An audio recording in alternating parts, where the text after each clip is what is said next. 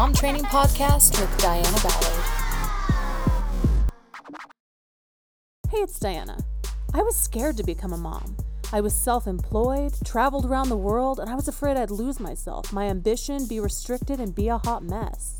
I started interviewing hundreds of moms to figure out what skill sets and mindsets I needed to keep my future family a priority and have the time, energy, and resources to achieve my own goals and hobbies.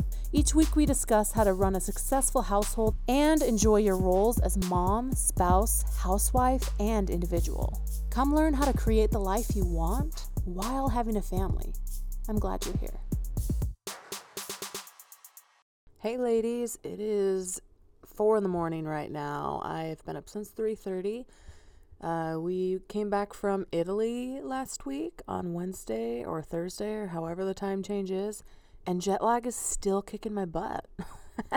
It's been like a week almost, and yeah, me and my baby are still not on full schedule, and I think it's probably because I have a baby that's still getting up in the night, so my body's like, what time is it and what are we doing? So hopefully we'll get back into our normal sleep schedule eventually. But I am coming at you early this morning, and how are you doing?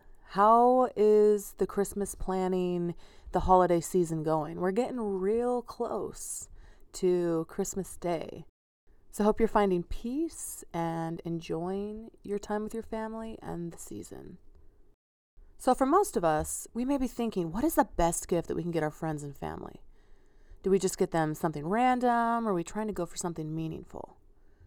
The world right now is focused on material things, yet searching for happiness more than ever. There's nothing wrong with giving and receiving gifts, but there's no real substance in material things. Getting new things is fun, exciting, and brings joy, but it doesn't last, and we find ourselves searching for the next new thing, a new pick-me-up. So we're going to talk about the best gift today. And this is something that is so simple, but means the world to pretty much anyone you come in contact with. The best gift that we could give anyone is connection and acknowledging someone's existence. Now, we may think that that's obvious, and maybe you already do a great job of this, but could we be better? Could we notice the toddler as we're caught on our phone, or our husbands as they come and go each morning and night? Could we call our grandma, mom, or sister a little more? Or give a smile and a nod to the cashier at the grocery store, the lady in the hallway at church, or the old man at the gas station? To be able to take our eyes off our phone and out of our bubble, or staring off into the distance, just taking that little moment to let people know that we see them.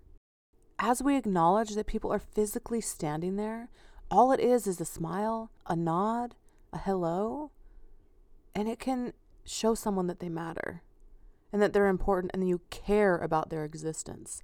You don't even have to do anything other than just care in that moment that they are a living being. It's just a whole manner of respect that we can have for anything living, is just acknowledging its beauty. You know, that's a beautiful tree. That's a beautiful person. This is a beautiful moment. But literally just acknowledging that someone is alive shows that you care in that moment.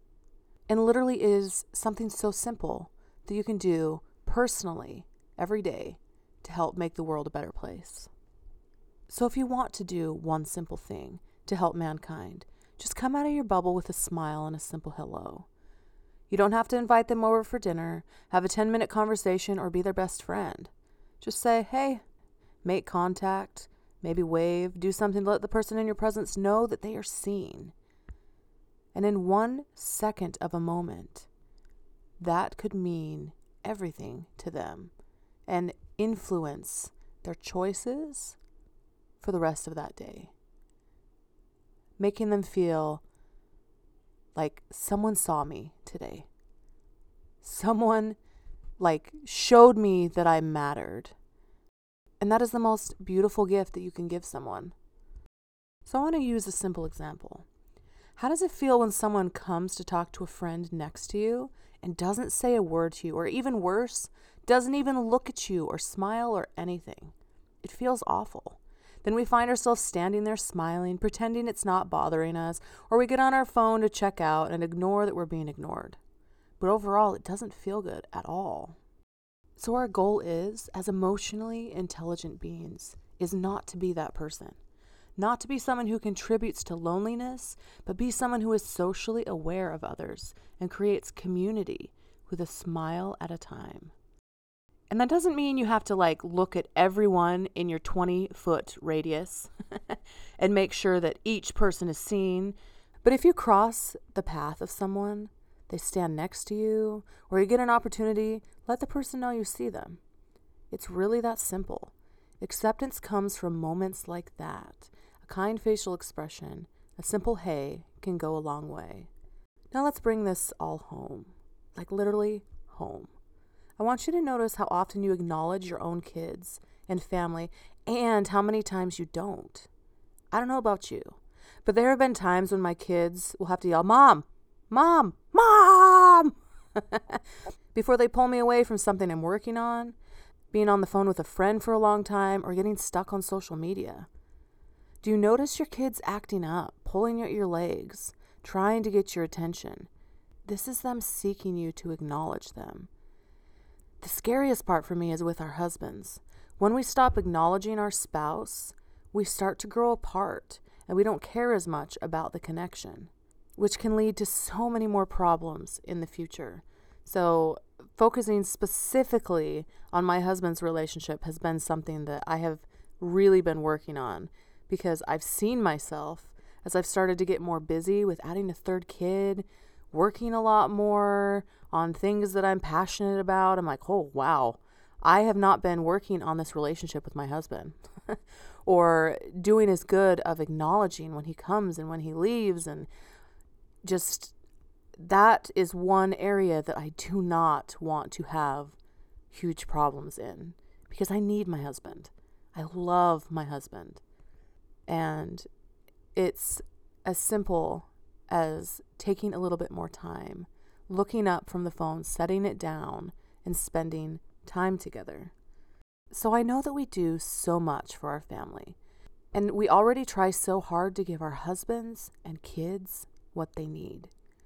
But if you want to give the greatest gift to someone special this holiday season, it's to love them and show them you care by getting out of your own bubble and seeing people, to acknowledge them and to be present with them. During sports in high school, my coach would always say, your presence is the best present. So be the best present this year and forward, and show you care. Put your phone down a little more, say no to one more thing that takes your time away from your family, and be there. It doesn't mean you're just sitting there staring at your kids or husband every second, or not be able to step away to do the dishes or work on a project, be a part of something or whatever. But let yourself look at people, smile at people, acknowledge their existence, and together we can make this world a better place. You are the greatest gift, Mom. You being there and loving them is what they're going to remember, and is what they really want. I hope you have a wonderful, wonderful Christmas Eve, Christmas Day, and enjoy this time with your family. I'm excited for this next year with the podcast. I hope you'll join us in the beginning of January as we start to work on some really cool things. And we'll see you next week, next Tuesday on the Mom Training Podcast. Hit subscribe so you don't miss anything. You can hit me up on social media at Diana Ballard Live or on my website at dianaballard.com. See you next week.